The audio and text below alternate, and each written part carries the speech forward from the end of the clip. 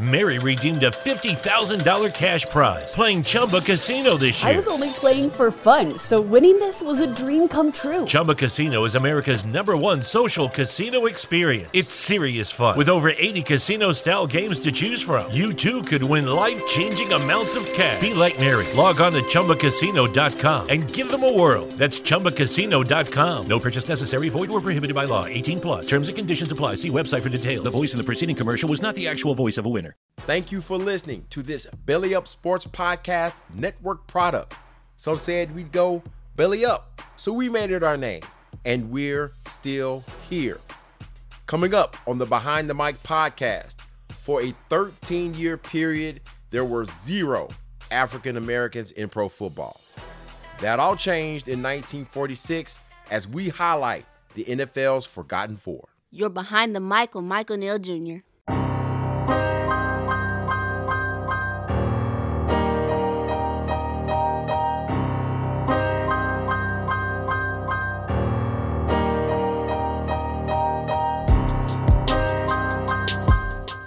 All right, I'm ready. The papers are back. I have lots of them today. NFL historians and lovers of sports history, especially NFL history, football history. Welcome. This show is for you, not for the know-it-alls. Poof, be gone, find another show, please. But if you want to stay, please stay. Please stay and listen. This show is for those who don't know as much about NFL history. So we're here to do what? Enlighten, teach, and learn. The Behind the Mic podcast, that's what it is. I'm your host, Michael Neal Jr. It is presented by Belly Up Sports, the Belly Up Sports Podcast Network, bellyupsports.com, and you can catch this show as well as others on the Belly Up Sports roster on Spreaker, Apple Podcasts, Spotify, Google Podcasts, Amazon Music, Stitcher, iHeartRadio, YouTube, and more. So, Black History Month is almost coming to a close, right? So I think the 28th is on Monday. That marks the end of the month, or is this a leap year? Any way you slice it, by the time you plug this thing in on Wednesday, Black History Month will be over come next week. You'll hear this show tomorrow. It's Tuesday. It's Tuesday night. Show always drops on Wednesday. But there's no need to stop it because, all right, with me, I'm making adjustments because throughout the majority of February, I've been doing Super Bowl type shows, themed shows, playoff themed shows. And then at the same time, we've been doing posts and things on pro football history, African Americans in pro football and the like. So look, it's time to do some shows, and Black History Month doesn't have to stop at a month. You can do that anytime. And it's my show. I can do what I want to. All right, so yes, the word for today, though, there is no rundown because there's no season. So the word for the day is integration, or better yet, reintegration. I've said at times about, and just thinking about it over the years, just thinking about how difficult it would have been to have lived in certain times. In those times where blacks were enslaved. Of course, they're still hated, but hated to the max, lynched and had dogs turned loose on them, beat up, spit on. Not saying that stuff does not happen today, just not at the same clip. But it's a scary thought to have grown up probably in any century other than this one. I mean, as much as we may want to complain, we've got it a lot better. There's still plenty of improvements that need to be made for minorities of all races and cultures.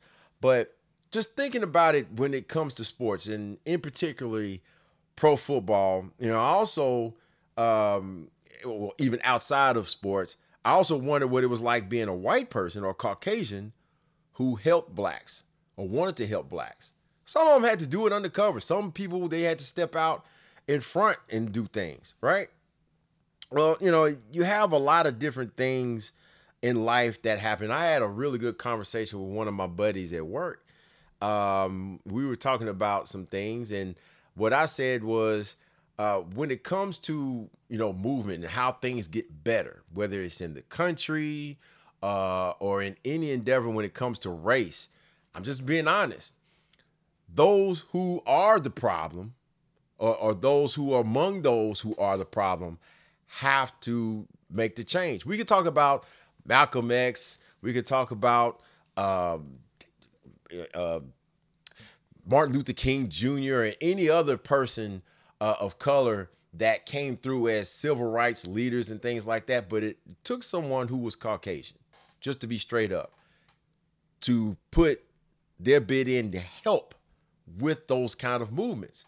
If those who are doing the hating, those who are the ones who are making the restrictions, yes, we as African Americans or anyone who is a minority, you do have to do what you have to do to let your voice be heard, that this is wrong or this is bad and things need to change. Yes, you have to make your voice heard. And these next two shows are going to highlight the NFL's forgotten four. Okay, well, they're really not forgotten in truth. But you have those who had to pave the way and help. And it's not always someone who's Black or African American or Mexican, Latino, or Hispanic or Chinese or Asian or whatever that has to make those moves. You have to change the hearts and the minds of those who are doing the bad have to change. And you have to have those whose hearts are in the right place to actually step forward as well. Those two things make things a whole lot better. And you have to give them credit where it's due, because if they hadn't made some of the moves that, whether it was those who are of color or those who are absent of color, whether they were Black or Caucasian or whatever, people have to work together and they have to come to an agreement, and someone has to change. And it's not always a change for your betterment as a minority. Sometimes it's for their benefit, to be honest. I talked about the Kansas City Chiefs and Lamar Hunt, whose intentions were, I would say that they were good, but he did say he wasn't trying to make a social statement. Okay. He said that's in print. He was not trying to necessarily make a social statement by bringing African Americans and welcoming them into the American Football League, the AFL, from 1960 to 1970 when 69 really. He wasn't trying to make necessarily a social statement, but I think some things grow on people, and sometimes getting to know people and seeing that what you were taught was really bad, and you recognize that and say, I'm going to do an about face. So whatever side you're on, I mean, doing right is doing right and doing good is doing good. But going into this show, look, you have some people, you got the truth of those who created the mess, but you also have to recognize the people that want to fix it and give them some kind of credit. And I know it's not easy. A majority of the world, they felt the same way about African Americans in the 20s, 30s, 40s, 50s, 60s, even up to 2022. But there are plenty of those who will do the right thing, as well as their minds is not the same as that old archaic racist mindset. And we have to recognize that as well. So, living in those times as a Black person, whether you're a man or woman, boy or girl, it had to be scary. And of course, if I lived in that time, there was adjustments that were going to be made. But there were those who were really, really brave, and they were forerunners to the African Americans, the Blacks, the Latinos, and name that race or whatever, whether they were coaches or players, that someone had to step forward, and they had to take a lot of crap once they did, and once they made those steps.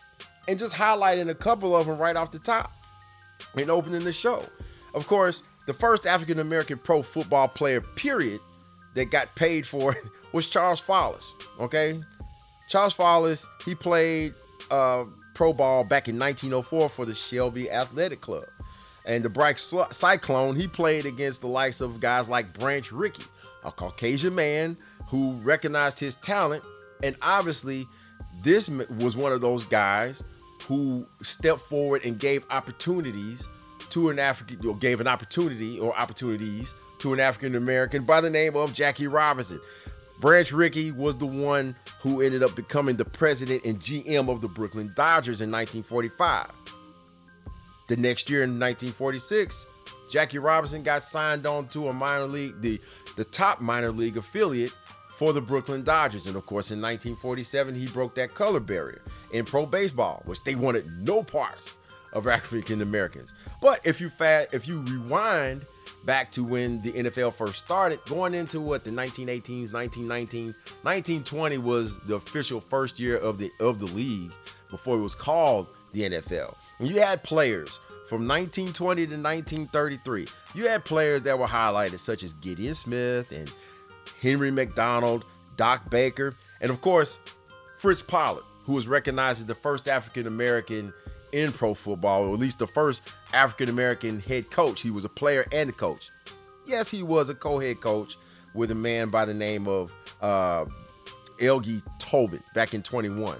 And he had to be, in reading his story, obviously, blacks were not liked. They couldn't eat in the same place. They couldn't crap in the same places. They couldn't pee in the same places. They couldn't sleep in the same places. And in some cases, they couldn't even ride on the same team bus or whatever. And they had to get dressed in another locker room. But they did it. And they made it, and they pushed through and made it to the top of the top. Okay? You had Paul Robeson, who was a 1918 first-team All-American end out of Rutgers. He played just 3 years in the league, and this is before he was a stage and film actor and a baritone singer and somewhat of an activist later on in his career. That was more of his focus, but he played 3 years in the league. He played for the Hammond Pros and the Akron Pros, 1920 and 1921, and the Milwaukee team in 1922. But fast forward to 1926, things are starting to get shaky here in America, even after everything is going so well in the United States of America. 1926, as far as the NFL is concerned, the first real star of the NFL was Red Grange. Red Grange tried to start up his own football league, which was the American Football League. It folded after 1 year. 1927, the NFL actually had been reduced from 22 teams to 12. Finances, for the most part. And then keep in mind that the NCAA football, as well as like boxing, they were the sports of the time, these sports where everybody was flocking to. Football was fairly new, especially professional football. Nobody wanted to play professional football back then, right? 1927, like I said, they reduced their teams to 12. In 1929, well, all Hades broke loose. The stock market crashed. And then there was the Dust Bowl. The Dust Bowl, if you're not familiar with that, the Dust Bowl was basically, and it was in the 1930s, it was basically a dust storm that killed both people and livestock, and it affected crops, thus affecting the economy from an agricultural standpoint. Stock market crashed. Nobody's stuff is worth anything right now. And what happens? The Great Depression. 13 million people unemployed. Very few jobs. And the question is, who's going to get them? You talk about sports. Who's going to get those jobs? Now, by 1932, the NFL was down to 8 teams, which was an all-time low. You had the Bears, the Packers, the Giants, and then before they were the Detroit Lions, the Portsmouth Spartans, the Boston Braves, who I think became the Washington football team, for all due respect, the Brooklyn Dodgers of the NFL, the Chicago Cardinals, and the Staten Island Stapletons. Those were the 8 teams. World War II, from 1939 to 1945. You had that went on as well. And as the Great Depression was wrapping up, and then so was World War II, players started coming back. A lot of players. Remember, these jobs are very few. Very, very few. From 1920 to 1933, there had been 13 total black players that had played in the league. And from 1933 to 1946, there were none. None. Nada. Now, when those guys were coming back from the war, who's going to get those jobs? You going to give it to the Caucasian guy? Or is the black guy going to get it? Well, a lot of different reasons. Obviously, you have the economy was bad and all of that stuff, but then at the same time, there's still Jim Crow, there's still racism, and they're not going to give a job to a black man, just like, oh, this black guy's taking a white guy's job. I mean, that's what it was. Let's just say it the way it was. Well, in 1946, there was a new league that was formed, the All-American Football Conference, or the AAFC. You had 8 new teams that had come into the fold, and this was yet another rival league to the NFL. The New York Yankees, another Brooklyn Dodgers team, the Buffalo Bisons, the Miami Seahawks, the Cleveland Browns, the Chicago Rockets, and the LA Dons and the San Francisco 49ers. They actually ventured out to the West Coast, unlike the NFL, had no West Coast teams. As I said at the beginning, the word for today is integration. 2 of those pro football franchises, one NFL and one from the new AAFC, they were the first to sign African-American football players. Legendary Pro Football Hall of Fame coach Paul Brown would sign 2 of those players. There were 4 total. 2 of those players of his own, they would turn out to be Pro Football Hall of Famers. Mary redeemed a $50,000 cash prize playing Chumba Casino this year. I was only playing for fun, so winning this was a dream come true. Chumba Casino is America's #1 social casino experience. It's serious fun. With over 80 casino-style games to choose from, you too could win life-changing amounts of cash. Be like Mary. Log on to ChumbaCasino.com and give them a whirl. That's ChumbaCasino.com. No purchase necessary. Void where prohibited by law. 18+. Terms and conditions apply. See website for details. The voice in the preceding commercial was not the actual voice of a winner. Maryland sports fans, there's only one sports book in the great state of Maryland with over 50 years experience booking bets and supporting customers. Betfred Sportsbook at Longshots is now open and is the only sports book in Frederick offering cash betting on football, basketball, world soccer, and more. Visit the Betfred Sportsbook at I-270 and MD-85 in Frederick, right next to Longshots off-track betting. Go to BetfredSports.com for more information and your chance to win exclusive merchandise. Must be 21 or older. Play responsibly. For help, call 1-800-GAMBLER.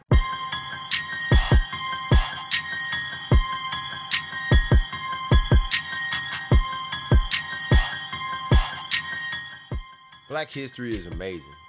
Just sitting here thinking about it.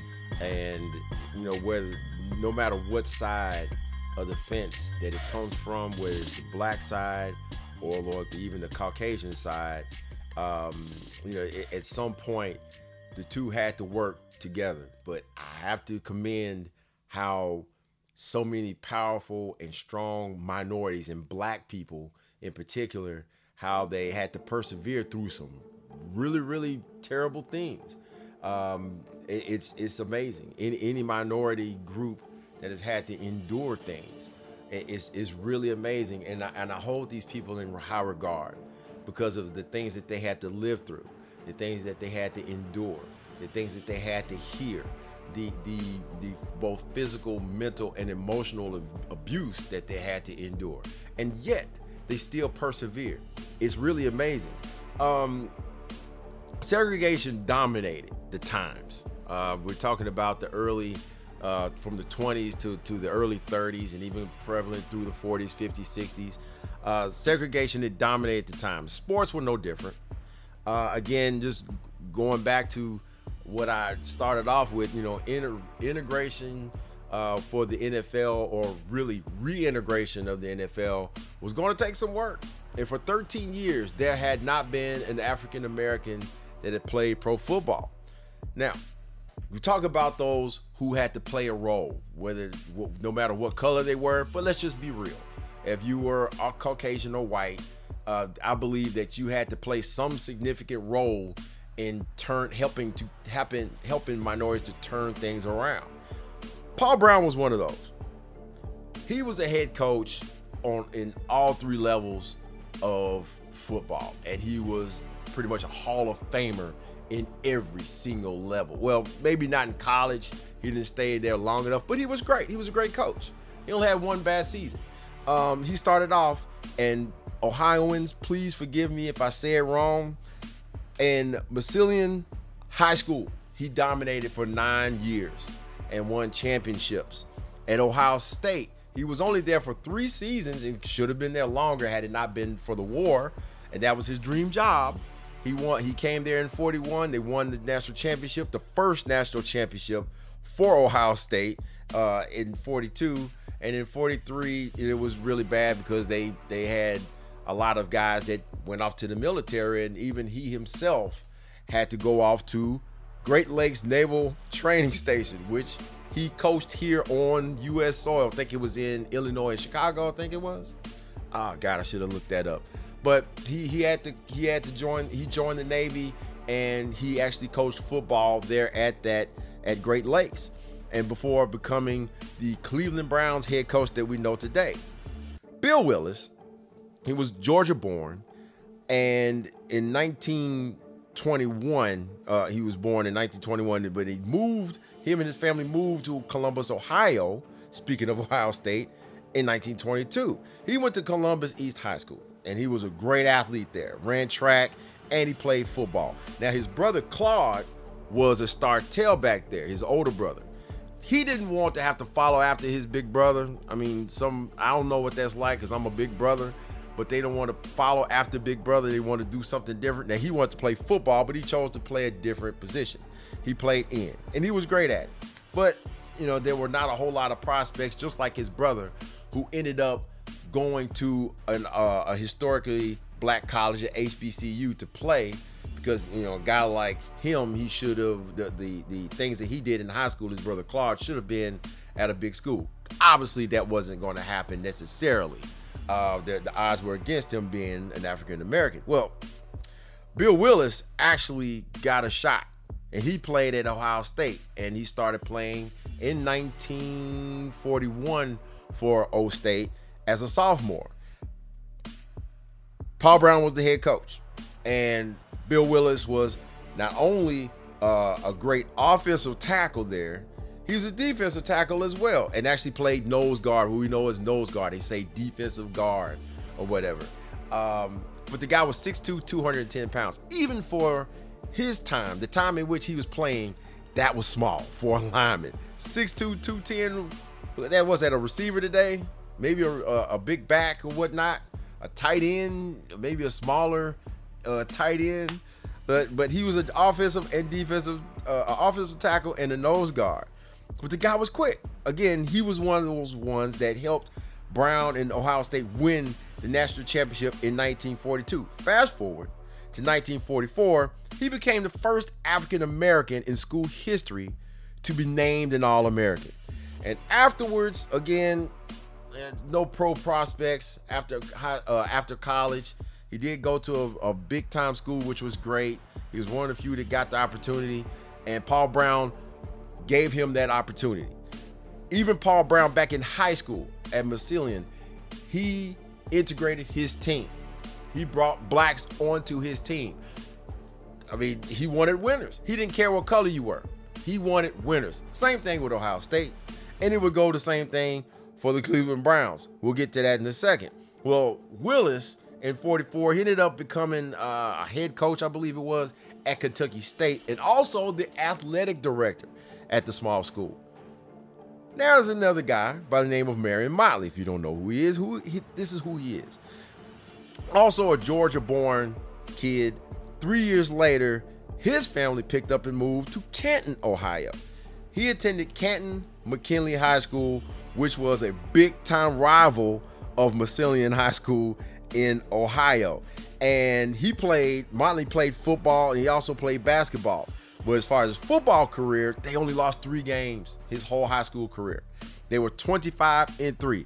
Guess who the 3 losses were to? Yes, Paul Brown's high school team, Massillon. And, I mean, that's what it was. That's how great Paul Brown's teams were. Well, 1939 to 1943, he went to 2 different colleges. Motley went to South Carolina State, an HBCU, and then he ended up transferring to Nevada. Afterwards, he ended up in the Navy in 1944.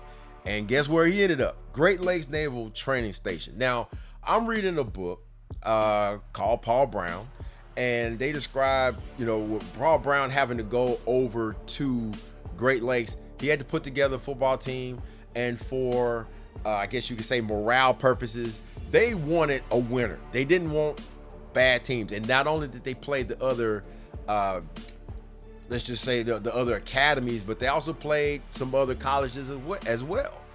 Some regular schools. They played Ohio State, as a matter of fact. He went back to Ohio State, and they got the brakes beat off of him, even though the game was close at one point. I think that was, in 43, I believe it was.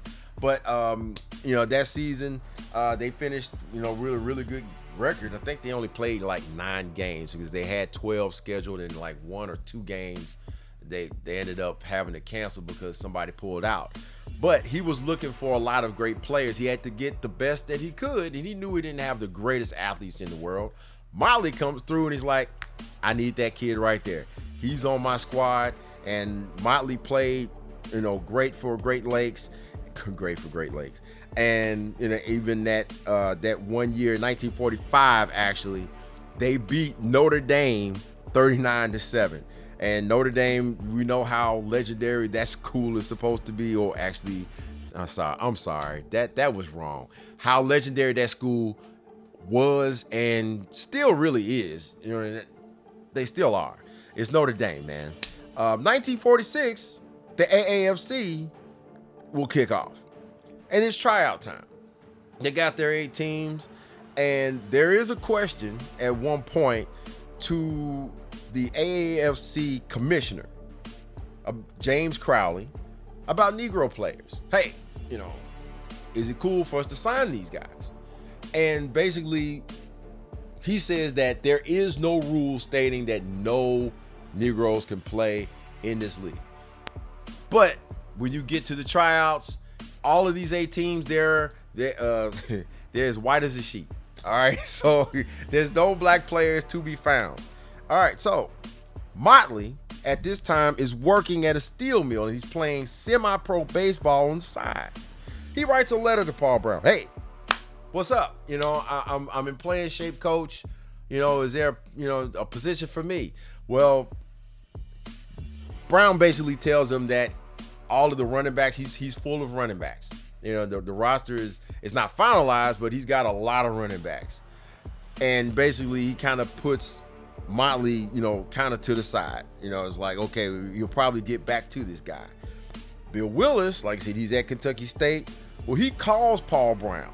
He wants to know if there's a position for him there as well. From what I read in the book, basically, he says, I'll call you back. I'll call you back. Now, again, it's been 13 years since any black pro football player has been brought in. Of course, 5 months earlier, something had already changed, right? Well, Willis, at this point, he's like, okay, well, I think I'm going to go to the CFL. Now, if anyone has listened to any of my shows in the past, the CFL seems to always be the fallback because the NFL, before the AFL, that is, in 1960, the NFL was always the league that was saying, we don't want, blacks, or they're not giving a lot of blacks or any minorities a lot of opportunities to play football professionally. And it's always, I've read left and right where someone's ended up going to the CFL. I mean, that was what it was. Of course, the AFL, they started bringing in a lot of African Americans in 1960, and they were a lot more welcoming. Not saying that they were so much different than the NFL, but they were more welcoming, okay? But Willis is going to go play for the Montreal Alouettes. He's got his bags packed, and he's going. Well, he receives a phone call from Paul Hornung, not the Paul Hornung that played for the Green Bay Packers. This guy was a writer for the Columbus Dispatch. There's a back and forth conversation, and Willis is telling him, look, I bought a plane ticket. I don't have a lot of money, and I have to take this opportunity. Hornung is saying, you need to go take this opportunity. You will make the team. Please just trust me. Well, what about the money? Don't worry about the money. I got to get down there. Well, we'll get you down there. And that's basically the basics of the discussion that Hornung and Willis had. Willis relented, say, hey, look, okay, I'll go down there. And he just shows up. He shows up to the tryout. Now, everything that I've read, every video that I've watched, it really just came down to 4 plays. Willis was a nose guard, correct? So he's lined up over the center, and he had, I guess he went against a couple other linemen as well, but there were 2 centers in particular that he ended up going basically over, literally over, around, and under, like before the ball is snapped good, before Otto Graham even has the ball in his hand, he's wrapped around Otto Graham's forehead. He was just that quick. Keep in mind, that at Ohio State, Bill Willis was not only a football player, he also ran track. I'm not saying he was a sprinter. All right, let me just say it. He was a sprinter. He ran the 60 and the 100 meters. 6'2", 210-pound sprinter. Bible says there's nothing new under the sun. Nothing new about an athlete that big that can run that fast. Yes, I'm sure that the athletes are supposed to be bigger, better, and all that stuff these days. But you have a 60 and 100-yard sprinter that's playing nose tackle in the NFL. And he's already been said to be too small for that position for that time. There were smaller players, yes, but this guy was cat quick. And he made the team. On August the 7th, he signed a $4,000 contract from Paul Brown. But Paul Brown told him, look, don't inform anybody yet. He had to basically get the press ready for this because nobody in the league had signed anyone. So he had to get everybody together. And then there's the thought that, yes, he needed a roommate for Willis. Well, I mean, what better than another African-American? Just being honest, it's the times. 3 days later, Marion Motley, who, like I said, was working in the steel mill, he calls up Marion Motley, Paul Brown does, and says, hey, look, when can you be in Bowling Green, Ohio for these tryouts? And I think that Motley basically said he could be there that afternoon. He catches a ride with his cousin, and he's there. And Paul Brown is not very happy with those other fullbacks, running backs that he had. Motley got the job. He got the job because he was just that great of a back. He's 6'2", 238 pounds of running back. This dude was a monster. And what was the team's reaction? Obviously, one thing that you have to understand about those times, all right, even though there were some integrative moments, that didn't mean that people did not like it, whether they were,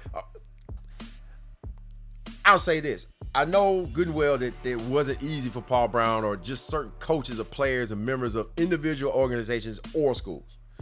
You have people in your own organization and team that did not want blacks on their squad. Of course they did.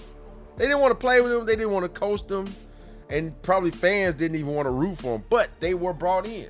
Paul Brown had a meeting immediately. Hey, if you got a problem with this, you won't be a part of the team. Roll. Poof, be gone. You're gone. And Paul Brown was that kind of coach. What he said was law. And keep this in mind, the man who brought the team, the owner of the team, had already given Paul Brown not only a stake in the team, but you're the coach and you're the GM, and what you say is law. Mickey McBride, the owner, gave all power to Paul Brown, and everything was fine. Everything ended up being fine. Not perfect, but it was fine. So then you bring in the first team that they played the first game, the Miami Seahawks. They beat the trash out of them 44-0 in that first week. Well, fast forward to I think it was the next to last game they played, as a matter of fact. They played them again they had to play them in Florida. Bring in the Jim Crow laws. Jim Crow laws in Miami and Florida say that blacks can't play with whites. They can't participate in sporting events in Florida. Well, Brown had intentions on taking these guys down there because they didn't want Motley or Willis down there. And they knew how good they were. They didn't want them playing. Well, there were letters that were written, as were written to many athletes that were African American or minorities. And there were death threats. We will kill you. If you cross that goal line, we're going to kill you. There were death threats. They took, both Motley and Willis took the letter, the one letter one of those letters to Paul Brown, and basically all three of them agreed, because Willis and Motley said, look, it'd be best, we just won't go. Probably best if we just hang back.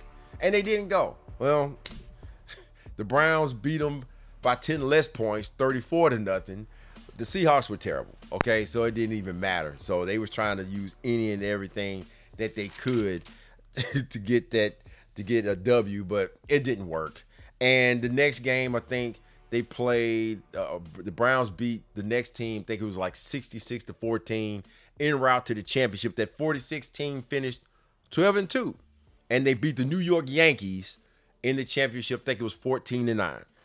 The Cleveland Browns would go on to win all 4 of the AAFC championships. The league only lasted 4 years. Why? Because of the dominance of the Cleveland Browns. In 1950, they would move on to the NFL. They were one of 3 teams that were brought into the NFL, and Motley and Willis came along with. Mary redeemed a $50,000 cash prize playing Chumba Casino this year. I was only playing for fun, so winning this was a dream come true. Chumba Casino is America's #1 social casino experience. It's serious fun. With over 80 casino-style games to choose from, you too could win life-changing amounts of cash. Be like Mary. Log on to ChumbaCasino.com and give them a whirl. That's ChumbaCasino.com. No purchase necessary. Void or prohibited by law. 18+. Terms and conditions apply. See website for details. The voice in the preceding commercial was not the actual voice of a winner.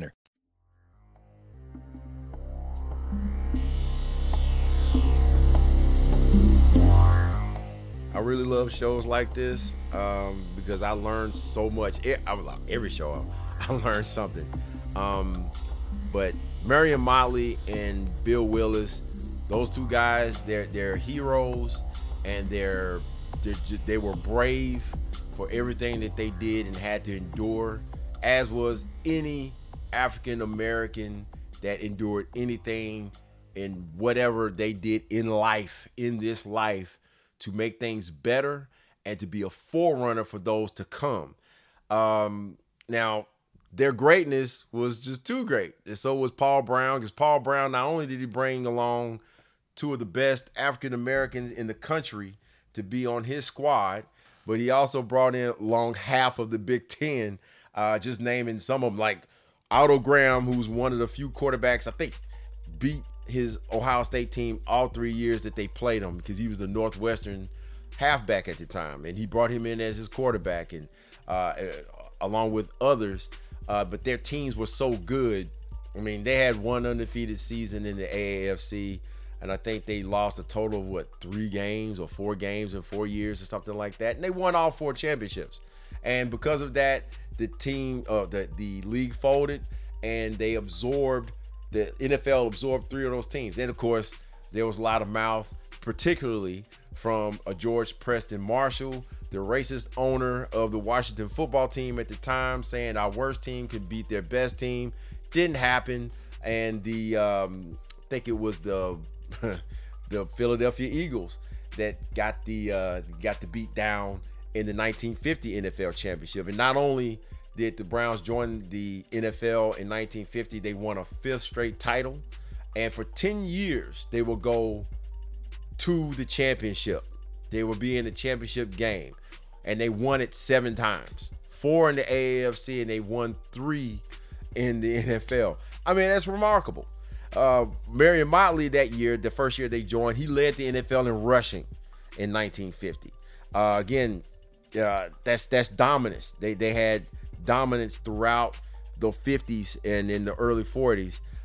Marion Motley, he would finish his career, as we wrap this thing up, 9 years in the NFL. 8 of them with the Cleveland Browns. His last 54, he was out.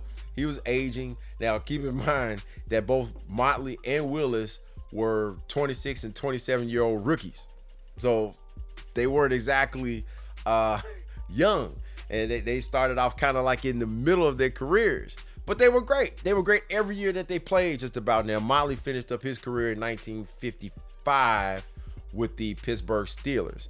And Brown, he had to tell him, look, my man, you don't have it no more. And back in 53, it's like, I love you, but that's it. And like I said, Motley sat out for a year and ended up finishing his career with the Pittsburgh Steelers. But 5.7 yards per carry. I don't know if that's still the highest all-time yards per carry for a running back in NFL history.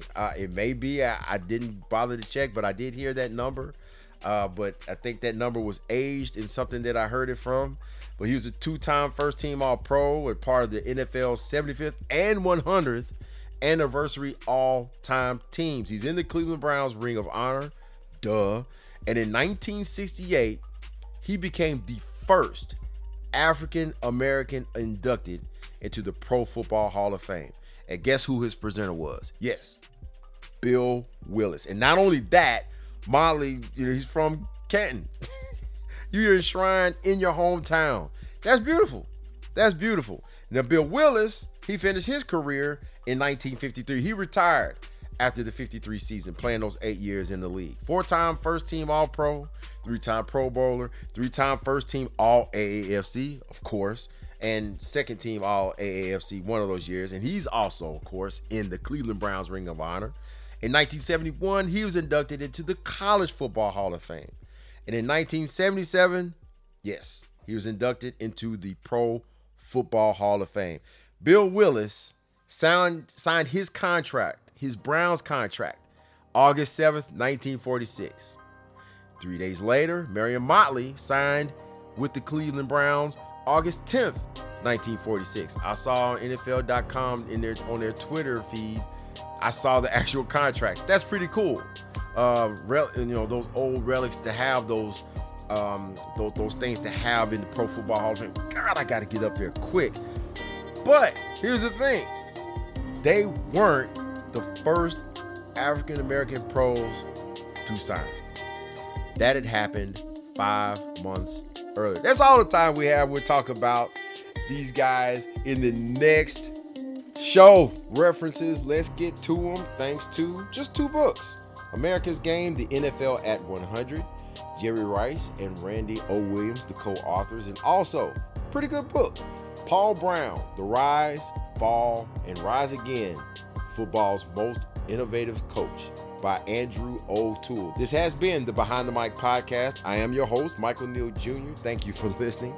Presented by Belly Up Sports, the Belly Up Sports Podcast Network, bellyupsports.com. Catch my show, especially my show, as well as others, in the podcast family of Belly Up Sports, the podcast network, Spreaker, Apple Podcast, Spotify, Google Podcast, Amazon Music, Stitcher, iHeartRadio, YouTube, all of those great podcast platforms. You better tell your mom, your daddy, your cousin, your uncles, sisters, nephews, cousins, former roommate. You better listen to my show or I'll find your house. Out.